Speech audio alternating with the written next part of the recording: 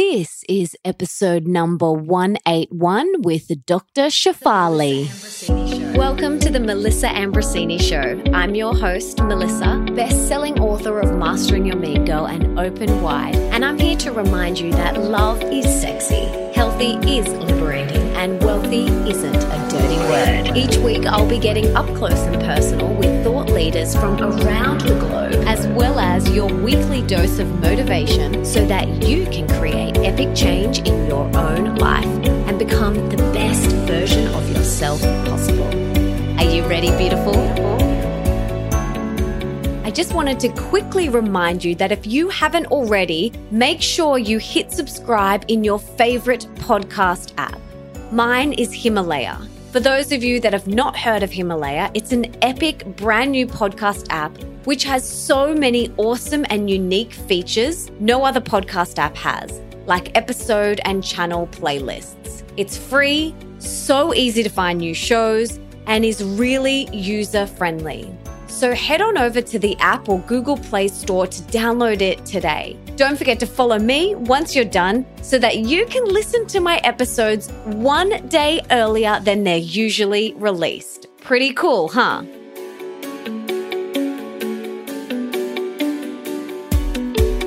Today's podcast is brought to you by the brand new certification program created by my health guru and one of my all-time favorite humans on the planet, Dr. Stephen Cabral, naturopathic, functional medicine, and Ayurvedic doctor.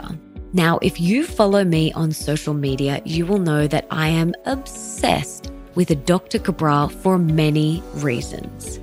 Firstly, he literally saved Nick's life. And secondly, I love his holistic, whole body, individualized approach to health and healing, which includes the essential Ayurveda, which is why he is the most featured person on my podcast. So, if you are a wellness junkie like me, you are not going to want to miss his brand new program, the Integrative Health Practitioner Certification. This is the first of a kind program that fuses ancient Ayurveda wisdom and prioritizes whole body holistic healing. It very carefully takes into consideration that everyone is extremely different with different body types. So there is no one-size-fits-all approach here. His approach is about understanding that the body seeks equilibrium. So his program is about bringing your body back into balance as quickly as possible. This program is so in-depth and insightful, I've never seen anything quite like it. It will arm you with everything you need to know to take your own health seriously to the next level. And you can even choose to become a certified integrative health coach practitioner so that you can help other people achieve amazing health and earn great money doing it. This program is for anyone who wants to take their health and their family's health and healing to the next level. Trust me, I have seen it firsthand when Nick went from struggling after spending hundreds of thousands of dollars over many years and just not being able to get the answers or support he needed, to now being in the best shape of his life with unstoppable energy and a sense of balance and calm that is truly inspiring.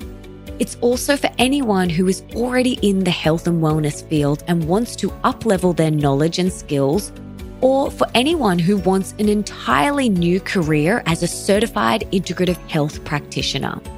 Every module is taken directly from Dr. Cabral's private practice, so you get the exact handouts and protocols that he used with over 250,000 client consults.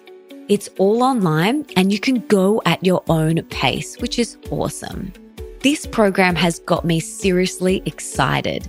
Head to melissaambrosini.com/Cabral. That's CABRAL to check out all the details on this epic program and take control of your health and future today.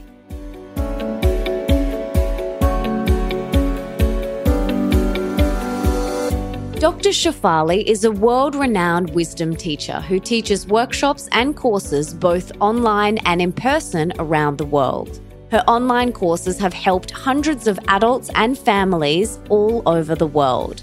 They cover topics like anger, anxiety, purpose, meaning, relationships, and conscious health. In addition, she regularly teaches group meditation classes both virtually and in person. She is also an acclaimed author, and her books will change your world.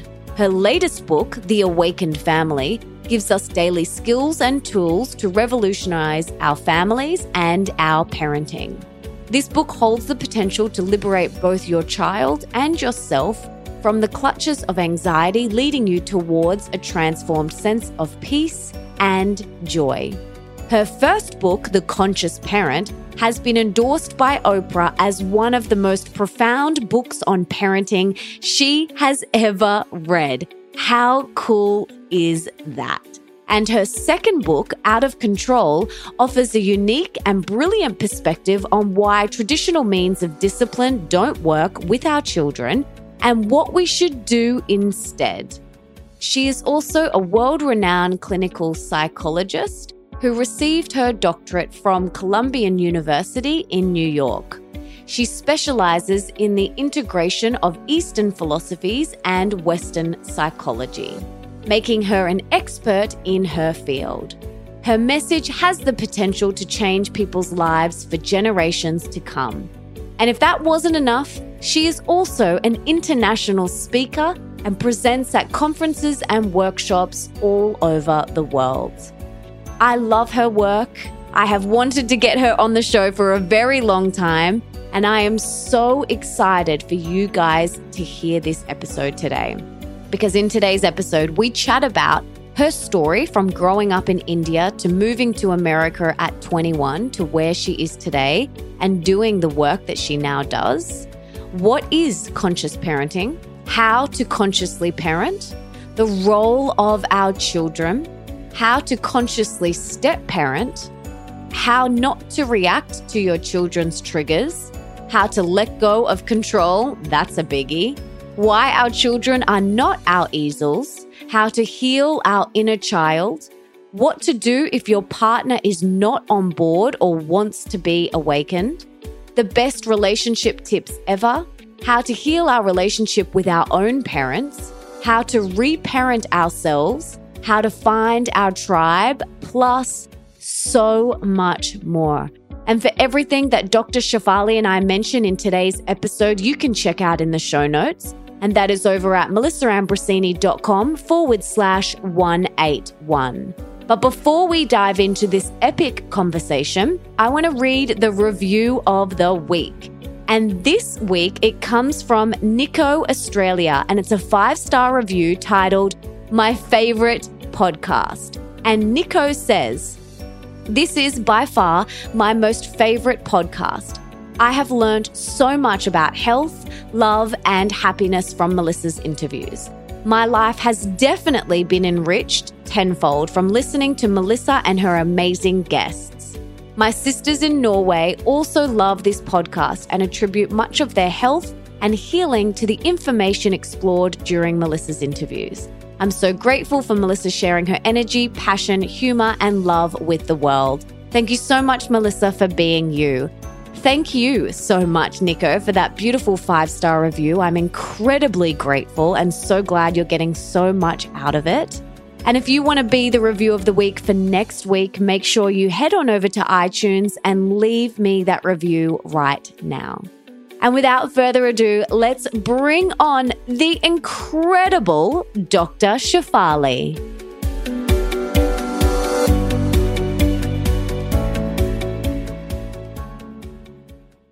Dr. Shefali, I am so excited to have you on the show. You have been on my dream interview list for a very long time.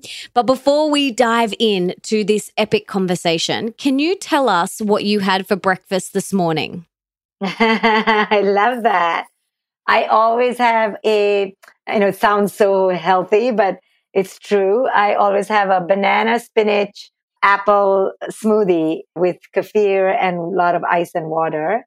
And then I have a cup of coffee like 2 hours later. So I do have something not so good for me a little later, but I start off with a smoothie.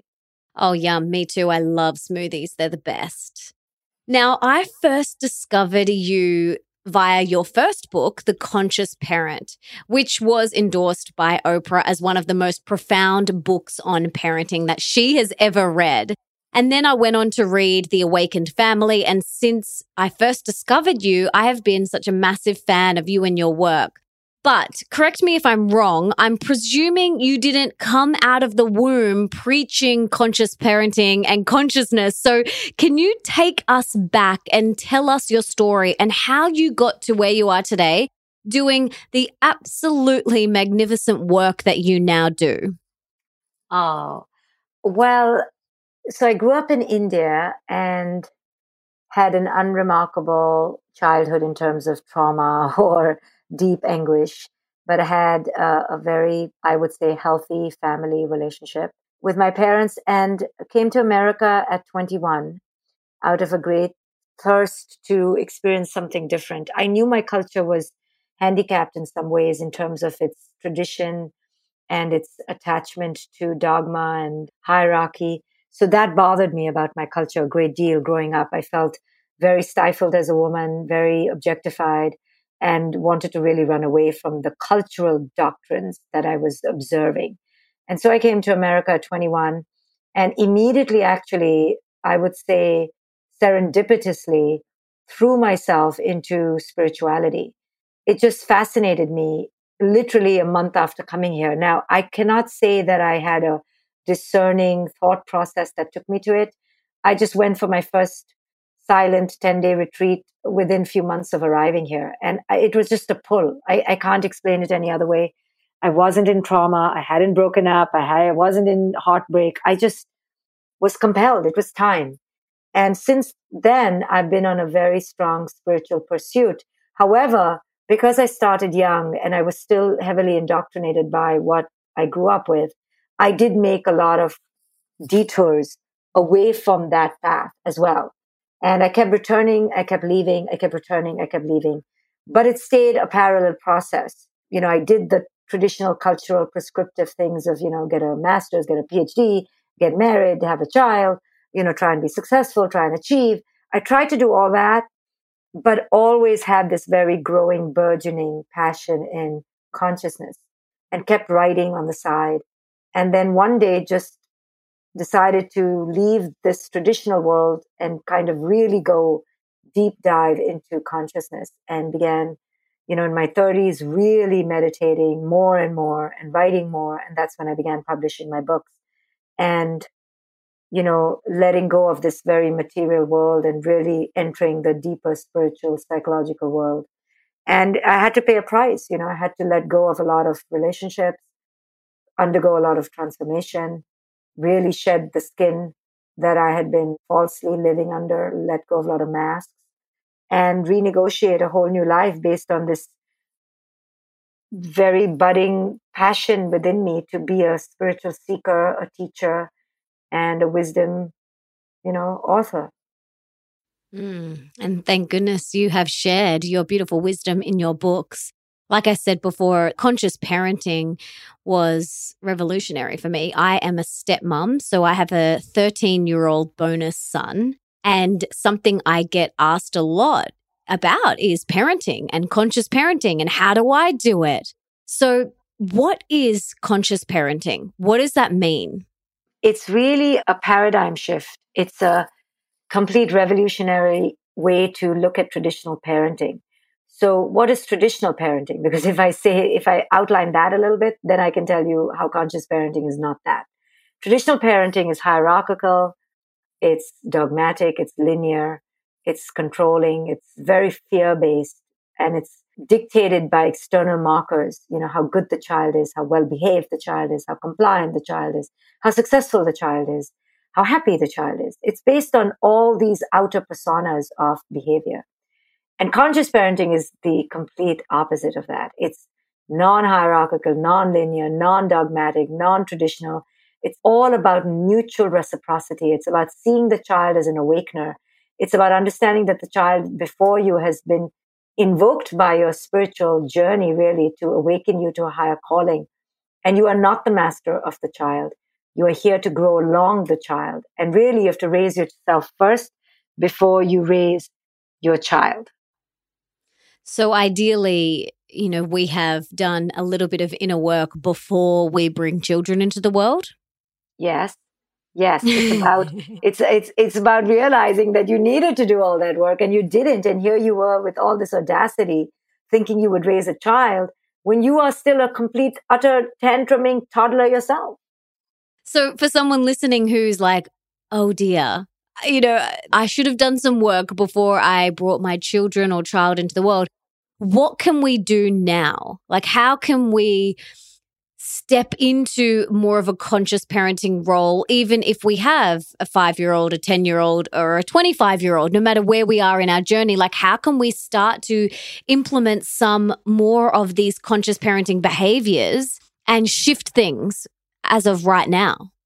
Yeah. So we now realize that it's about seeing our children completely differently and understanding that it's not about them and it's perhaps mostly always been about us. So now in this moment, instead of looking outward at them to fix and control and manage them, we turn the spotlight within and ask ourselves, how are we co-creating this moment right now? How are we energetically showing up right now that is contributing to the problem I believe my child is displaying? How can I better meet the needs of my child beneath the behavior and connect to who it is they authentically are? Because I want nothing greater than to be authentically connected to. So how can I show up more fully, more present, more engaged with my child? Because these are the things that I wanted as a child and they were never done with me. So they are our biggest mirrors. They're our teachers. Oh, they are completely our teachers, because you see, with other people, our ego is somewhat in check, somewhat. With another adult, we won't be so rampaging in our incessant anxiety or incessant desire that our expectations be met right now. With other people, we kind of back off. But with our children, we unleash our ego. And so if we use this relationship as an opportunity to see the ego, then it's actually the greatest portal for growth. It's like if you can drive in New York, you can drive anywhere. So if you can see the ego in your parent-child relationship, then you can see the ego everywhere else. And if you free yourself of the ego in the parent-child relationship, then you kind of let go everywhere else, because nowhere is the ego more dominant and dogmatic than in the parent-child relationship, because we are under this delusion that the child is really ours. We've been fooled to believe that they're really ours. So therefore they are our property, they are our ownership, and we can control them. And this is an illusion.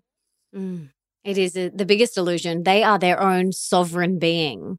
So, something that I really tried to employ is allowing that beautiful being to be on their own journey and almost like act like a guardian, as opposed to, the traditional parent role. That's kind of what I have really tried to embody. But step parenting, and I'd love your take on this, it comes with a whole lot of other things that you need to work through. So does this completely apply to the step parents that are listening as well? Absolutely. It could apply to a step parent who decides that they are now a parent, right? Or that they need to step in, or they need to be given significance. We can, that ego of ours is so crazy and out of control that it can be invoked anywhere. But if the step parent was really able to take this advice and understand the spirit of consciousness, they would realize what a gift it is that they can be in adoration and connection with this child, this being, and simply enjoy them like a grandparent would, without all their ego getting all entangled. They can enjoy this child where a parent really can't enjoy the child, because the parent has to go through this whole process of letting go. But the step parent already kind of has let go, and that's such a great position. But yet, there are many step parents who get all entangled because they feel that, they deserve some sort of respect, or they are entitled to some sort of control. Yes. Yeah. So let's strip it back. Like, what are some of the basic things that we can do today? Like, people that are listening that want to really take on more of a conscious parenting role, like, what are some basic things that we can do besides going and getting your book and reading that? What's some things that they can start to be really mindful of today? Well, really, how their own personal ego gets entangled and how they are putting on their children something that really comes from within them. And once they become aware of that, then they will, detach a little bit and enter the role of witnesser rather than reactor. I love that. Witnesser rather than reactor. Okay, so let's paint a little picture here. So your child does something that really triggers you. And in that moment, you react. What can we do instead of reacting? Because I know, sometimes that split second between making that choice, it's so quick that it's too late and you've already reacted. Yeah. And you're like, oh my, and you're almost like watching yourself screaming at your child. So how can we, when we feel triggered by our children, how can we move through that as the witnesser? Yeah, you can't do it in the heat of the moment. You have to train yourself outside the heat of the moment. In the heat of the moment, forget it. I lose my temper all the time. So I've just trained myself to now know, don't react because the consequences are worse. If you react, then you'll be feeling guilty, feeling ashamed, feeling regretful. Then you'll go the other way. So it's almost now, a reward to not react, So when parents begin to see the rewards of not reacting, but let me tell you, it takes enormous discipline to not react in the moment. And therefore, meditation practice, learning consciousness, taking courses, really training yourself in the fundamentals and the principles of not entering that tide, the wave, and instead stepping onto the shore, not getting onto the train, stepping onto the platform and watching and taking that pause, just take a 10-second pause and just enter the breath and understand that all reaction is coming out of fear. And if you can work on your fear in the outside moments, then you'll be able to, be more present with your children. So you have to do some work. You have to see a therapist or a coach or take some courses where you begin to deconstruct the cause of your reaction. And the cause of our reaction typically is fear. So we have to ask ourselves, what am I afraid of? What am I afraid of detaching control from? Why am I so attached? What am I thinking will happen in the future? And when we begin to deconstruct, we begin to realize our fears are pretty baseless and there's nothing to really be so scared of. And now we can enter the present moment and begin to connect more with our children. So we really do have to do the spiritual sit-ups, as I call them. That's the meditation and the inner work outside of our relationship with our children so that in those moments we can witness and not react because it's all just a reflection of us. Yes. But what about the recovering control freaks? Like, what about the control? Let's talk about control. Let's talk about this because we don't talk about it enough. But, and I think with our children, we feel like we have to control them. Everything that they do, every move that they make, how they hold their knife and fork, how they tie their shoes, what they say, what they don't say. What is control all about and how can we let it go? Control is all about the delusion that we own our children and we can mandate their lives. And the basis of it is the fear of the inevitable truth that our children do not belong to us. We're afraid of that truth. We want them to belong to us. That's why we became parents. So once we confront the greatest truth of this farce, that we don't own anybody and our children are here to enact their own destiny, then of course, yes, we'll guide them, we'll be present, we're there every day, telling them to eat the kale and not the cookie. Yeah, but we're not doing it with this anxiety that we get to control them. And if they don't, then we get to punish them. It's coming from a very different place of friend. Parents don't want to be their kid's friend. I go, yeah, you should be your kid's friend, which doesn't mean that you're their buddy going to drink with them. but it means that you're their soul's friend. You're an ally. You're a guide. You're a deep, deep, deep partner.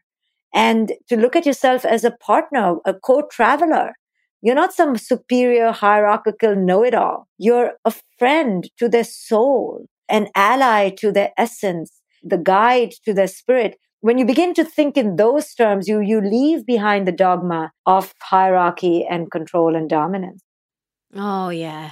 Oh, yeah. It's so important. And I've actually got a lot of this from my husband, who has always said to me, I'm just his guardian. I'm just here to guide him. I'm just here to tell him to eat the kale, even when he doesn't want to eat the kale. And, to remind him to brush his teeth and to teach him things, like how to tie your shoelaces. So I've kind of always had that from him, which I think is really beautiful. But I know for myself, I really did have to let go of the control. And yeah, I stepped into what I thought the role of a step parent was and what society had kind of, indoctrinated me with. Mm-hmm. And when I really tuned in, and that caused me a lot of suffering and pain, by the way, a lot. And when I actually really tuned in and got really clear on what is my role to this beautiful boy, like what is my role? It's to be, like you said, his friend. And, to teach him what I know, to teach him how to bake brownies and just to teach him these beautiful life skills and more than that, of course. But that is my role. And when I remember that, life is so much more beautiful. Yeah. And when I step into that, no, I'm the parent and he's got to listen to me and I'm the boss and things like that, that's when life is really hard. And the dynamic in our family is really uncomfortable for everyone. And I love that you say, like, our children are not our easels. So what do you mean by that? Yeah, exactly. That they're not some blank canvas that we get to paint our destiny on and all our unmet desires and dreams on. They are vital, throbbing beings here to enact their own destiny. And the reason we put our destiny onto theirs is because we don't have the guts and gumption and courage to go do it ourselves. So we use our children all the time to live out our fantasies. Why do we need our children to be great? Why do we need our children to be successful? If they want to be successful, if they want to be great and famous, then they will. Why do we need them to be? Because we're afraid they will be homeless. Well, who said they're going to be homeless? And if they're homeless and they are okay with it, what are you going to do about it? It's really about having the wisdom to know your role and to know your place, to stay on your own yoga mat, so to speak, to stay in your own lane. And that includes with children. But it doesn't mean hands-off parenting. It doesn't mean not being there every day. It doesn't mean not trying to guide them and awaken them. But it certainly does mean not to impose our agenda, our expectations. Now, do we expect them to be polite and have a shower every day? Yes, we do. But if they're not, and if they don't, what do we do then? Do we scream? Do we go crazy? Or do we gently remind them and gently hold the torch and the light? Just like if we went through a phase where we didn't shower, do we want someone constantly punishing us or understanding us? So it's really about providing kinship and deep compassion and alignment with our beings that are these children and ourselves versus just constantly haranguing them, I love that because it's something as well I have, been asked a lot is about the disciplining side of things and, wanting them obviously to eat really well and to brush their teeth and to do those things. But it's the place that it comes from that is the most important. It's that place that it comes from. It's so important. And we just, our poor children just cop all of our crap if we don't look at it. If we don't do some inner work, some spiritual sit-ups, some meditation, go within, ideally before we have children, then they are just the target for us to project our vomit, all of our crap all over them. And it's really not fair. Yeah. But, we can't be too hard on ourselves because this is just humanity. And all of us have vomited onto our children, including me, a lot. And I may have done it even yesterday. And it's okay. It's okay. People often think that I'm some genius, super Zen parent. And that's not what I ever say. I talk about being real and using the mess ups to awaken, right? That's what we want to do. We want to use the moments to awaken. It's not about being perfect. It's about healing. And maybe I had a terrible childhood and maybe I'm going to take too long to become conscious. That's okay, I tell people. But let's heal. Use the moment to heal and keep healing. And there's no end to healing and there's no end to consciousness. And it's not about reaching a pinnacle. It's about really just opening up the lotus petals, petal after petal, just awakening. So important. How does this apply to doing like our own inner child healing work? Yeah, that's the most important. In all my books, I talk about doing the inner child work because what comes out in those tantrums are the fearful needs, unmet needs of the inner child. When we tantrum and rage and control, it's really because the inner child is feeling scared and executes the ego, the defense shield, to protect it. So the ego yells and screams and threatens and punishes. But underneath that ego is really a very scared child who feels unheard, unseen, and unmet.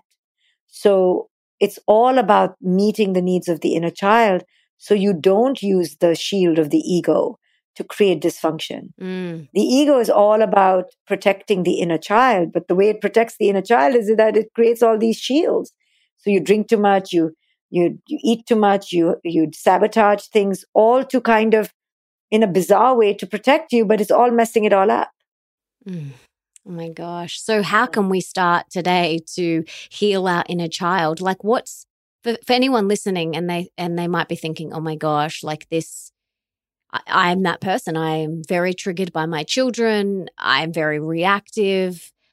How can, and they might be thinking, okay, maybe there is a little bit of inner child healing I need to do. What's the best place to start? Well, really, it's about committing to self-discovery. There is no technique or one little thing. It's about really saying, you know what, I have been in enough dysfunctional relationships. I've been in enough dysfunctional patterns. I am not being my truthful self. I'm constantly procrastinating, avoiding, denying, suppressing my passions, my purpose. I'm constantly in fear and anxiety. I don't want to live like this anymore. You have to reach that state of intolerance with how you're living, with your inner state. Only that will catalyze you to change. And then you'll take your therapist or to a coach and really start looking at yourself and going within. There's no two ways about it. You have to embark on a process and be willing to change. It's just like, oh, I want to be a sportscaster or a surgeon. Okay, you can't just say, I'm going to do two things each day. It'll take you 300 years. You have to go to school, right? You have to enter a program. Same with deconstructing your life and awakening to truth and joy. You have to go learn how to do that because obviously you don't know, the person doesn't know how to do that. So they have to learn the skills. I had to do 20 years of it, deep, rigorous self work to learn how to enter joy and enter the present moment. Meditate every day, do a ton of self help, take so many courses. I teach it all the time and I'm still just barely on my way. So people have to really commit to it. It's a marriage. It's a program. It's a PhD. It's for life. Yes. Yes. So what about for someone listening who maybe they're on this journey or they started on this journey and their partner isn't? What can we do then? Because I hear this a lot, one person is on this journey or wanting to evolve or wanting to have a more conscious and aware life and the other is not interested one bit. What can we do?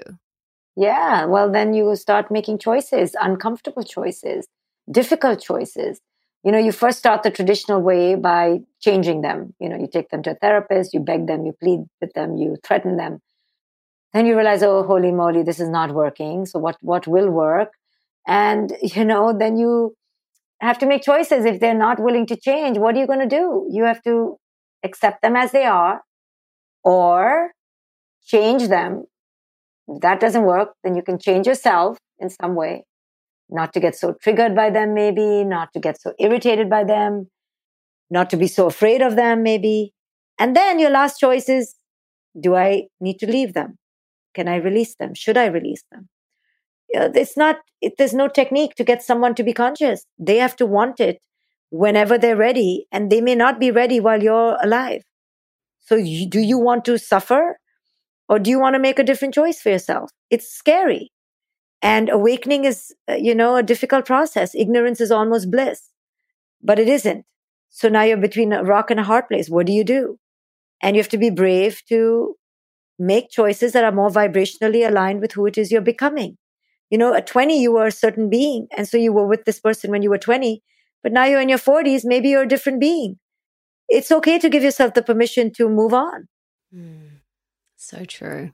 So true. Otherwise, what's the alternative? Is you suffering? Is you lying for the sake of longevity and complacency and comfort?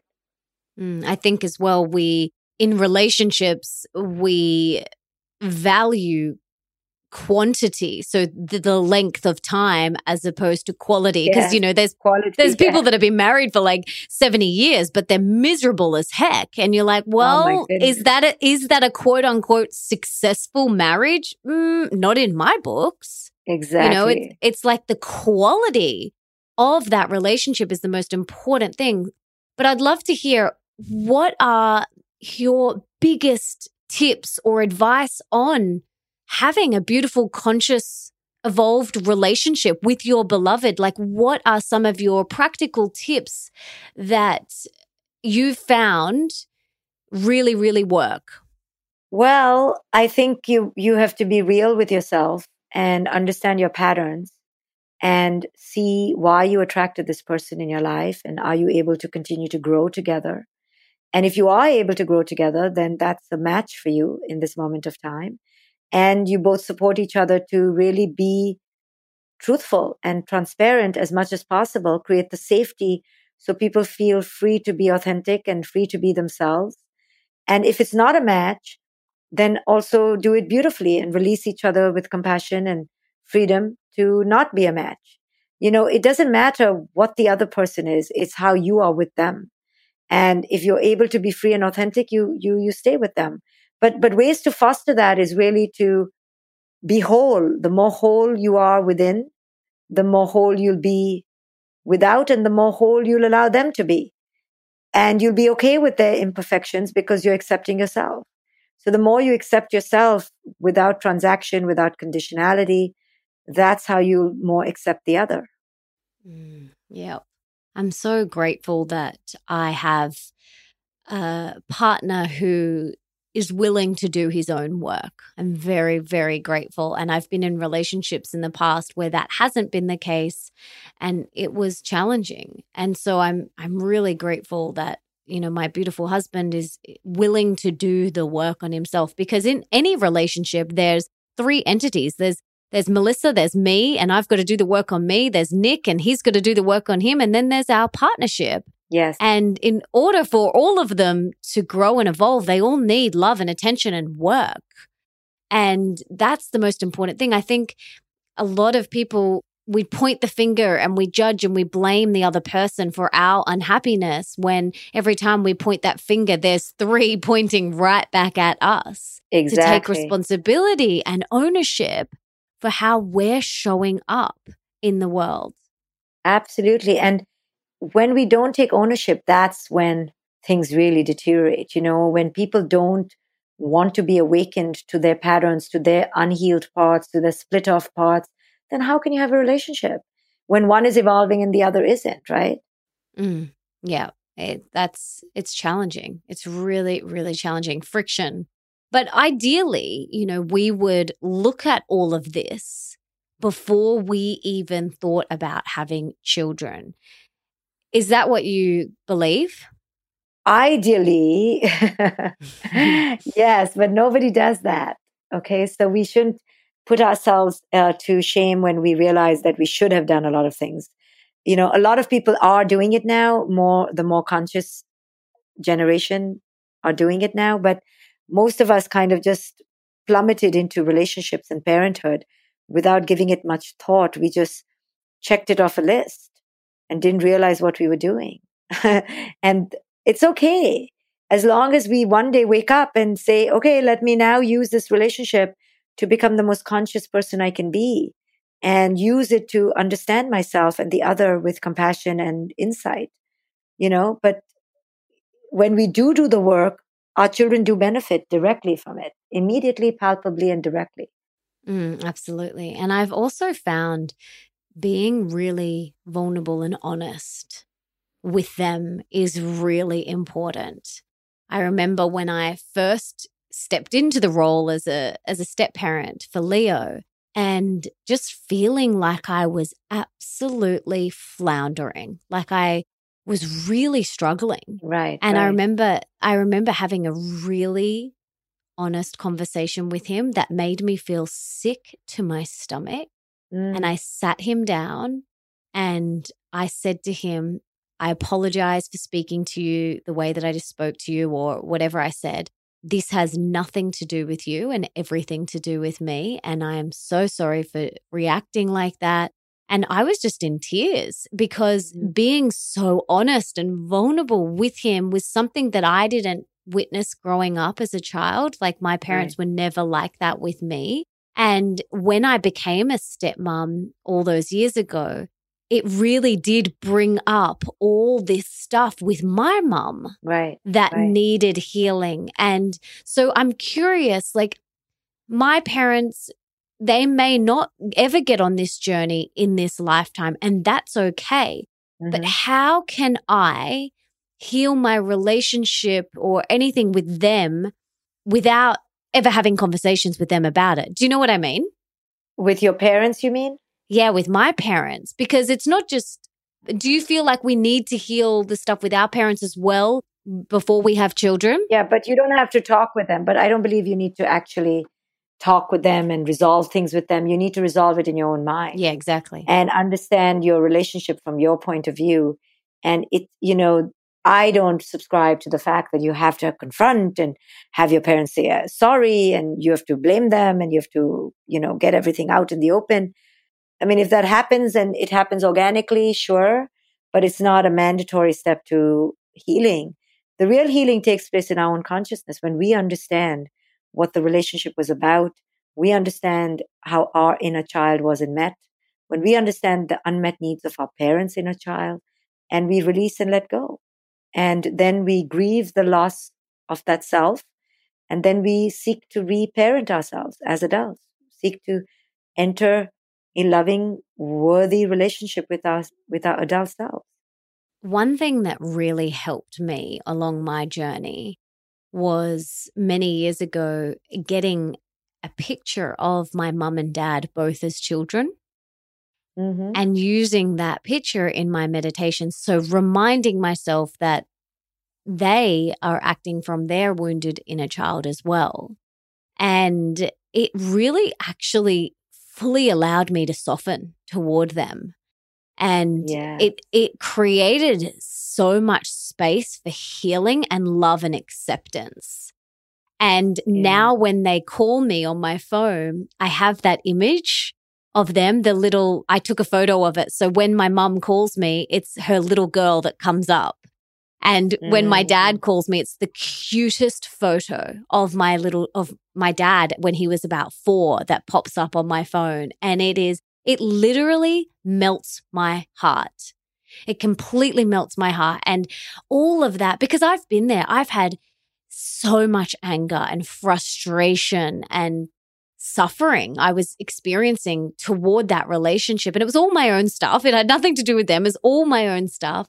But when I started really doing this inner child healing work many years ago, it really helped my relationship with my mum and dad. And it's really beautiful to witness. Well, what a powerful thing you did is what you did was you were seeing their wounded parts. And instead of getting wounded by their wounded parts, you were able to hold their wounded parts kind of separate from you in a very special light.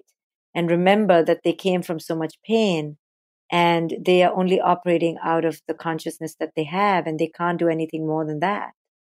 Exactly. And that's what I'm constantly reminding myself of as well. And it's really, really powerful. And something you mentioned before is about this reparenting, which is something that I've been doing a lot of as well, as this reparenting myself. Mm-hmm. So Mm-hmm. how do we do that? Well, we reparent ourselves by seeing the inner child come up in the present moment and understanding that it's come up because it needs to be healed. So at that moment, it's needing you to give it what the original parents could never give it, which is a listening ear, an open heart, validation, normalization, and a deep compassion.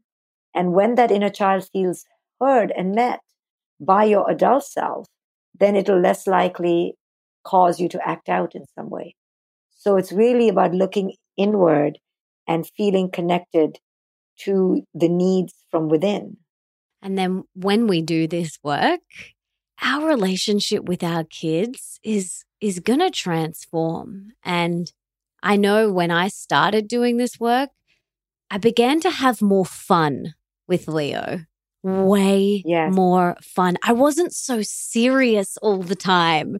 And I was such a serious parent. Like it was crazy. It's almost like I would never be silly and laugh and joke. And so it's really transformed our relationship. And I continue to do this inner child work, and I probably will forever. I don't know. But it's really transformed my relationship with myself and definitely Leo and my relationship with my parents. It's really powerful work that every single person needs to embark on. Very, very. I mean, there is no other way to do this. Otherwise, the other way is to do it dysfunctionally and have disconnection with your kids. And eventually you will lose them, when they grow up. So it's really making a choice about how you want to show up for them and what you want to give them, for their inner being, for their inner essence. How do you want to show up for them? And I'm sure lots of people listening have never even really asked themselves that question. Like, how do Yeah. I want to show up for my kids? Like, what do I want to inspire with them? And this is something else that I did. Like, I visualized in a meditation Leo when he was 60 years old. And I was thinking about him talking to his children or his grandchildren and saying, Melissa taught me, and what would that next sentence be? And, Yeah. maybe it's Melissa taught me about gratitude and, there's always things to be grateful for or whatever it is.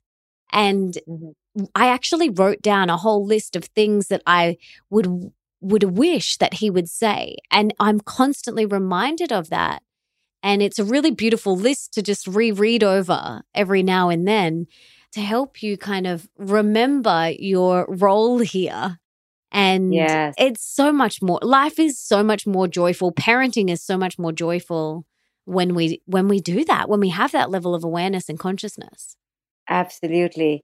And, it's really about the present moment at the end of the day and how deeply connected you can be in this present moment. And it's not about the children at all. It's really just about you, your quality of energy, how you're showing up in abundance, and how you're able to truly, see the person before you. It's so beautiful. Your books and your work and your workshops are incredibly life-changing and successful and powerful. What do you think has been the key to that? What do you attribute, the key to all of that? Well, really, I try to give a lot of content and create a community. So I give the insights and give my heart, and I show up fully. They're usually very intensive mastermind level courses.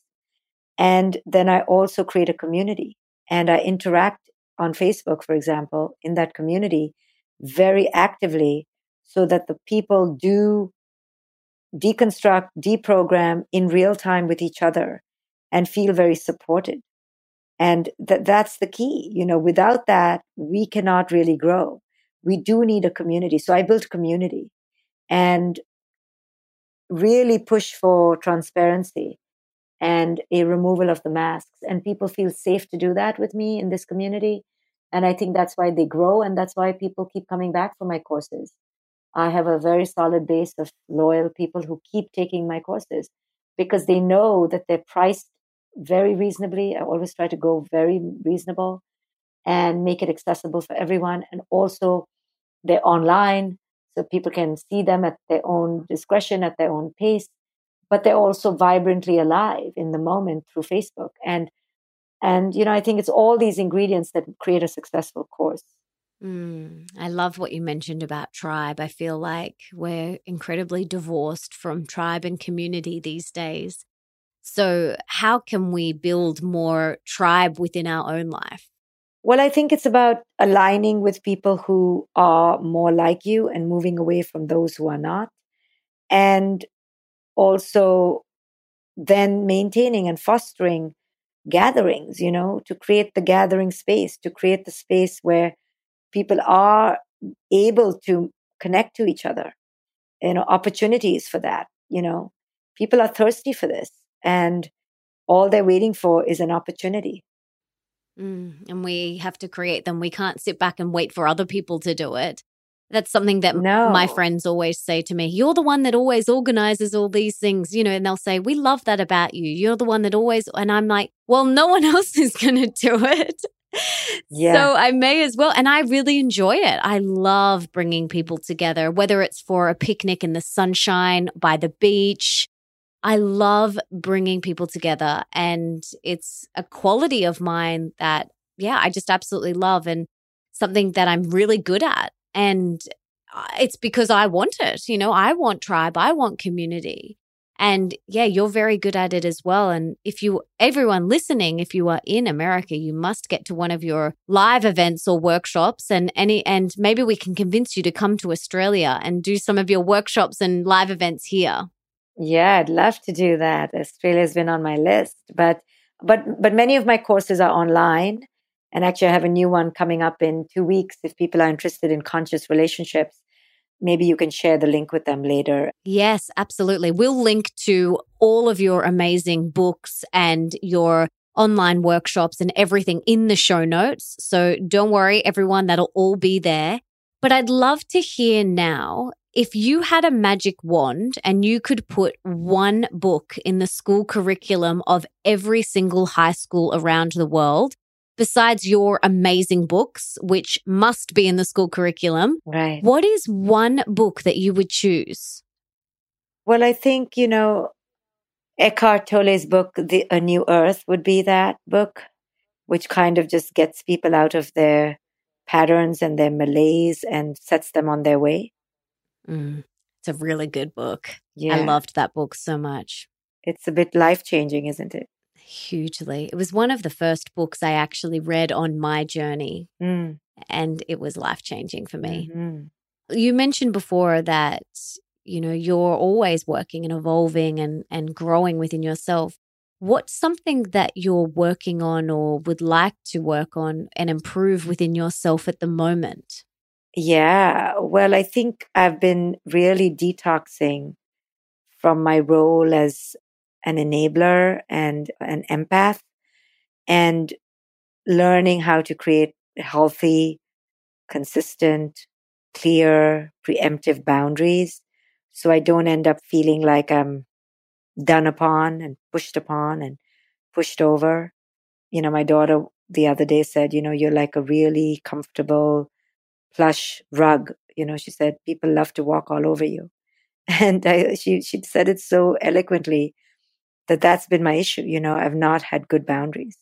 So that's where I'm working on and evolving. And I don't look at my life with regret where I've had bad boundaries or, loose boundaries or inconsistent boundaries. I don't look at it as something shameful. I'm so excited I have an issue, and I'm so eager to evolve in it. And it pushes me to be more awake and discerning and aware and, understand why I'm giving someone when I'm giving and examine my motives. So I like it. I love that I have this issue, and it's come to the real forefront these past few years. And I've been really trying to change the pattern. And it's hard to change patterns, but you don't put a timeline on it. You don't put a expiration date. You just do it ongoingly and slowly. And before you know it, your patterns begin to change. Just got to keep showing up, keep Mm-hmm. doing the work. Exactly. Yeah. Thank you for sharing that. That's so beautiful. Now, I would love to hear about how your day looks and, in particular, your morning routine. I absolutely love hearing about how people prime themselves for their best day. Can you share your morning routine with us? Sure. Well, it is very much predictable. It's about, really making sure that I have first taken care of my child, and then I take care of my body and my state of mind. So I exercise almost every day and set aside till like 11 o'clock in the morning just on me. Either it's a walk, it's a connection with a friend, it's meditation, or it's real physical exercise. I leave that time. I don't put any meetings till I have taken care of my state of physical and mental awareness and connection. So once I do that, then I set off to work and typically, see clients, talk about spirituality, all of which I love. I'm lucky that my work is my passion. So the separation between work and play is very limited. Centered on my core intimate relationships. Try to center the day around my work and my relationships, really. What makes me happy? What makes me joyful? And eliminate things that I do out of stress or anxiety or obligation. I've become very good about that now. I won't do things out of stress or habit or pattern or fear. I'll always check with myself. Why am I making this decision? Where is this coming from? Is this really authentic or is this a habit? And in this way, just begin to deconstruct and break away from old patterns and really create a new life every day. Mm, so beautiful. I love it. What are 3 things you're most recently grateful for? Oh, well, I'm grateful that I have less fear in my life. I'm grateful that I have more love in my life. And I'm very grateful to be on this path of service. I think that's the most fulfilling thing of my life is to be on this path of service. So important.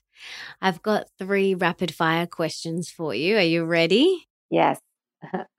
Okay. In your opinion, what is one thing that we can do today for our health? Meditate. Yeah. And in particular, do you have are you a TMer? What type of meditation do you do? I do Vipassana, which is insight meditation. Yes. Yeah. And that was what you mentioned at the very start about the 10-day silent retreat. How was that? Was that life changing? Yes, yes, they're amazing because you really, disconnect from the mainstream and you disconnect from all the noise in your life and you go into a retreat space where you really enter solitude and quietude. So it's beautiful. It's a beautiful place to go in within. That's a beautiful place to visit, but very few of us visit that place. Mm. I hear a lot about stress. I'm sure you do as well, about stress and social media and technology. How do you move through the stress? I mean, you live in New York City. How do you make sure that your nervous system isn't stressed and technology doesn't overwhelm you? Do you have any advice around that?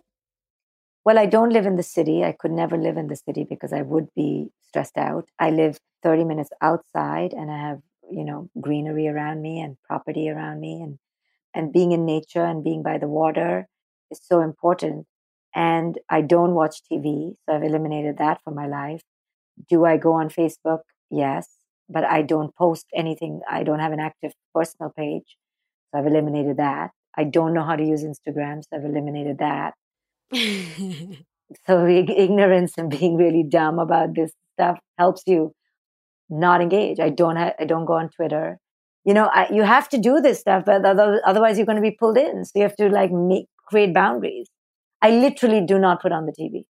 So that's never a temptation for me. I don't even know how to put on the new system that I have in my house. My husband put on a new system. I literally have not even learned it because No. I've come to see it as all a distraction an invasion of my sacred space.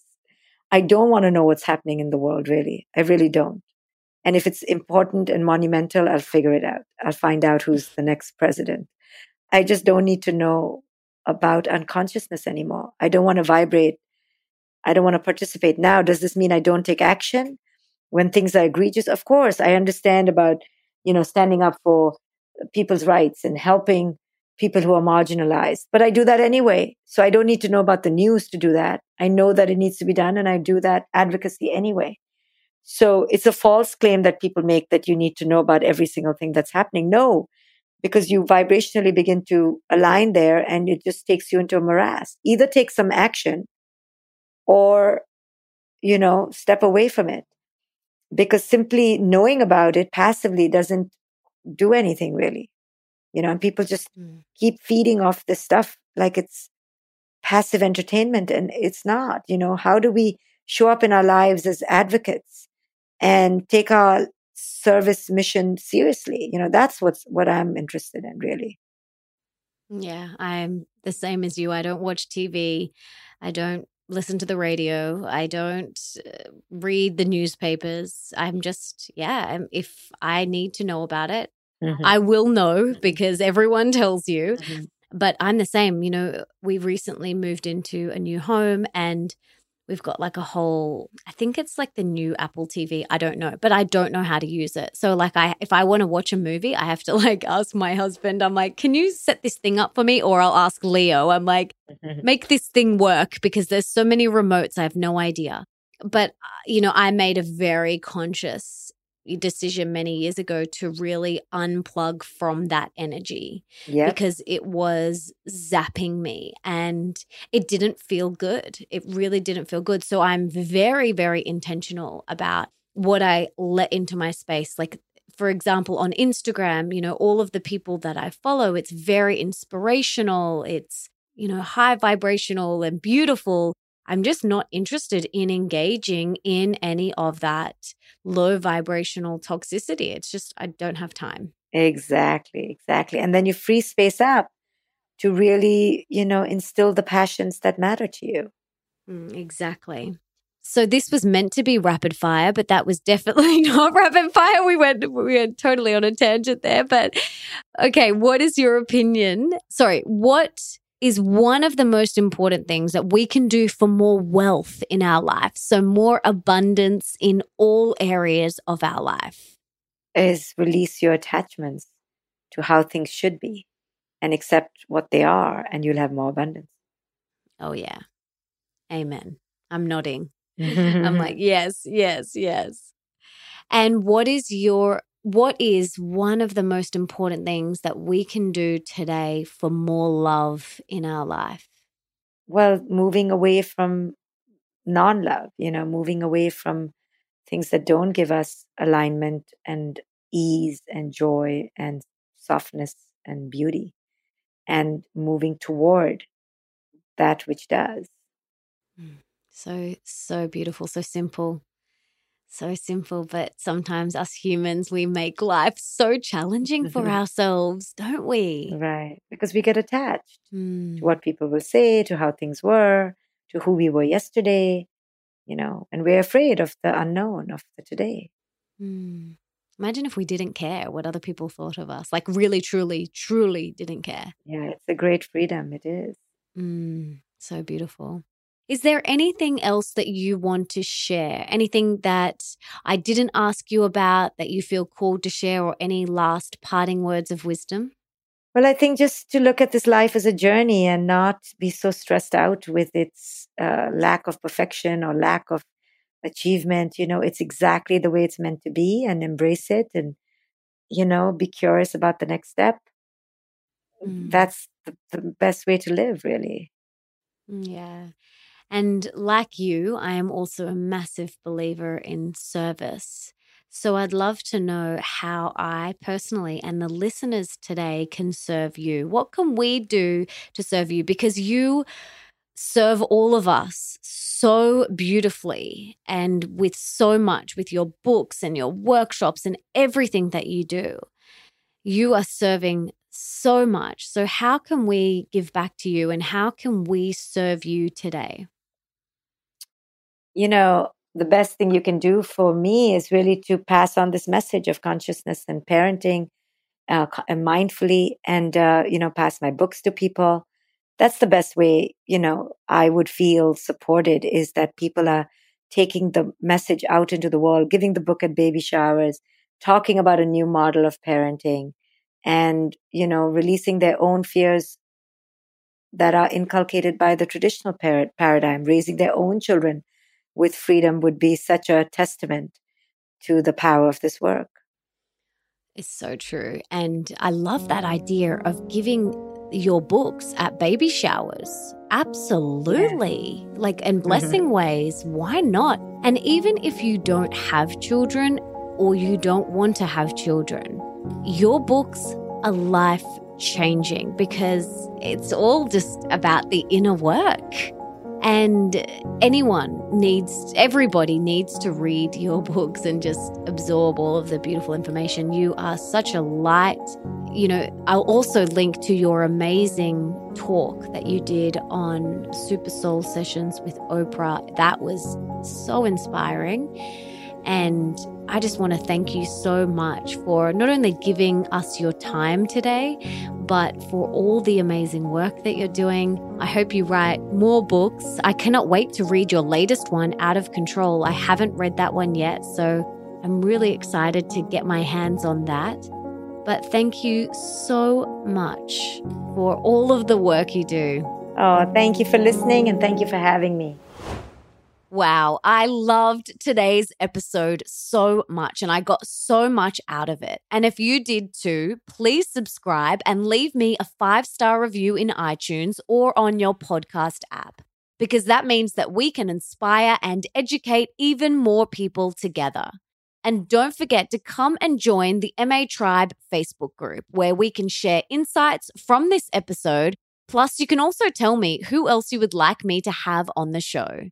Now, this is a private and sacred space where we can come together to discuss all things Mastering Your Mean Girl and Open Wide, along with anything else that you feel called to contribute to the open and honest conversations. You will also get some extra love and support personally from me that I won't be offering anywhere else. And one thing that I get asked a lot is, where can I find my tribe, or where can I find like-minded people? This is the place. This is it. So head to melissaambrosini.com/tribe right now to join. And for everything that Dr. Shefali and I mentioned in today's episode, you can check out in the show notes. And that is over at melissaambrosini.com/181. And you can also listen to all my other episodes there too. And before I go, I just wanted to mention that if you haven't got my latest book, Open Wide, A Radically Real Guide to Deep Love, Rocking Relationships, and Soulful Sex, all you have to do is head to melissaambrosini.com/openwide to get your copy now. And whilst you're there, you can get access to my free Open Wide video masterclass that Nick and I created just for you. And if you want to be the review of the week for next week, make sure you head on over to iTunes and leave me that review right now. I would be so grateful. And before I go, I just wanted to say thank you so much for being here. I am so grateful. I love doing this show for you. I get so much out of it, and I hope you get so much out of it. And I just want to thank you for wanting to be the best version of yourself and for showing up today for you. You rock. Now, if there's someone in your life that you can think of that would really benefit from this episode, please be an angel and share it with them right now. You can take a screenshot, share it on your social media, email it to them, text it to them, do whatever you have got to do to get this in their ears, because every single human being on this planet will benefit from this episode. And until next time, my darling, don't forget that love is sexy, healthy is liberating, and wealthy isn't a dirty word.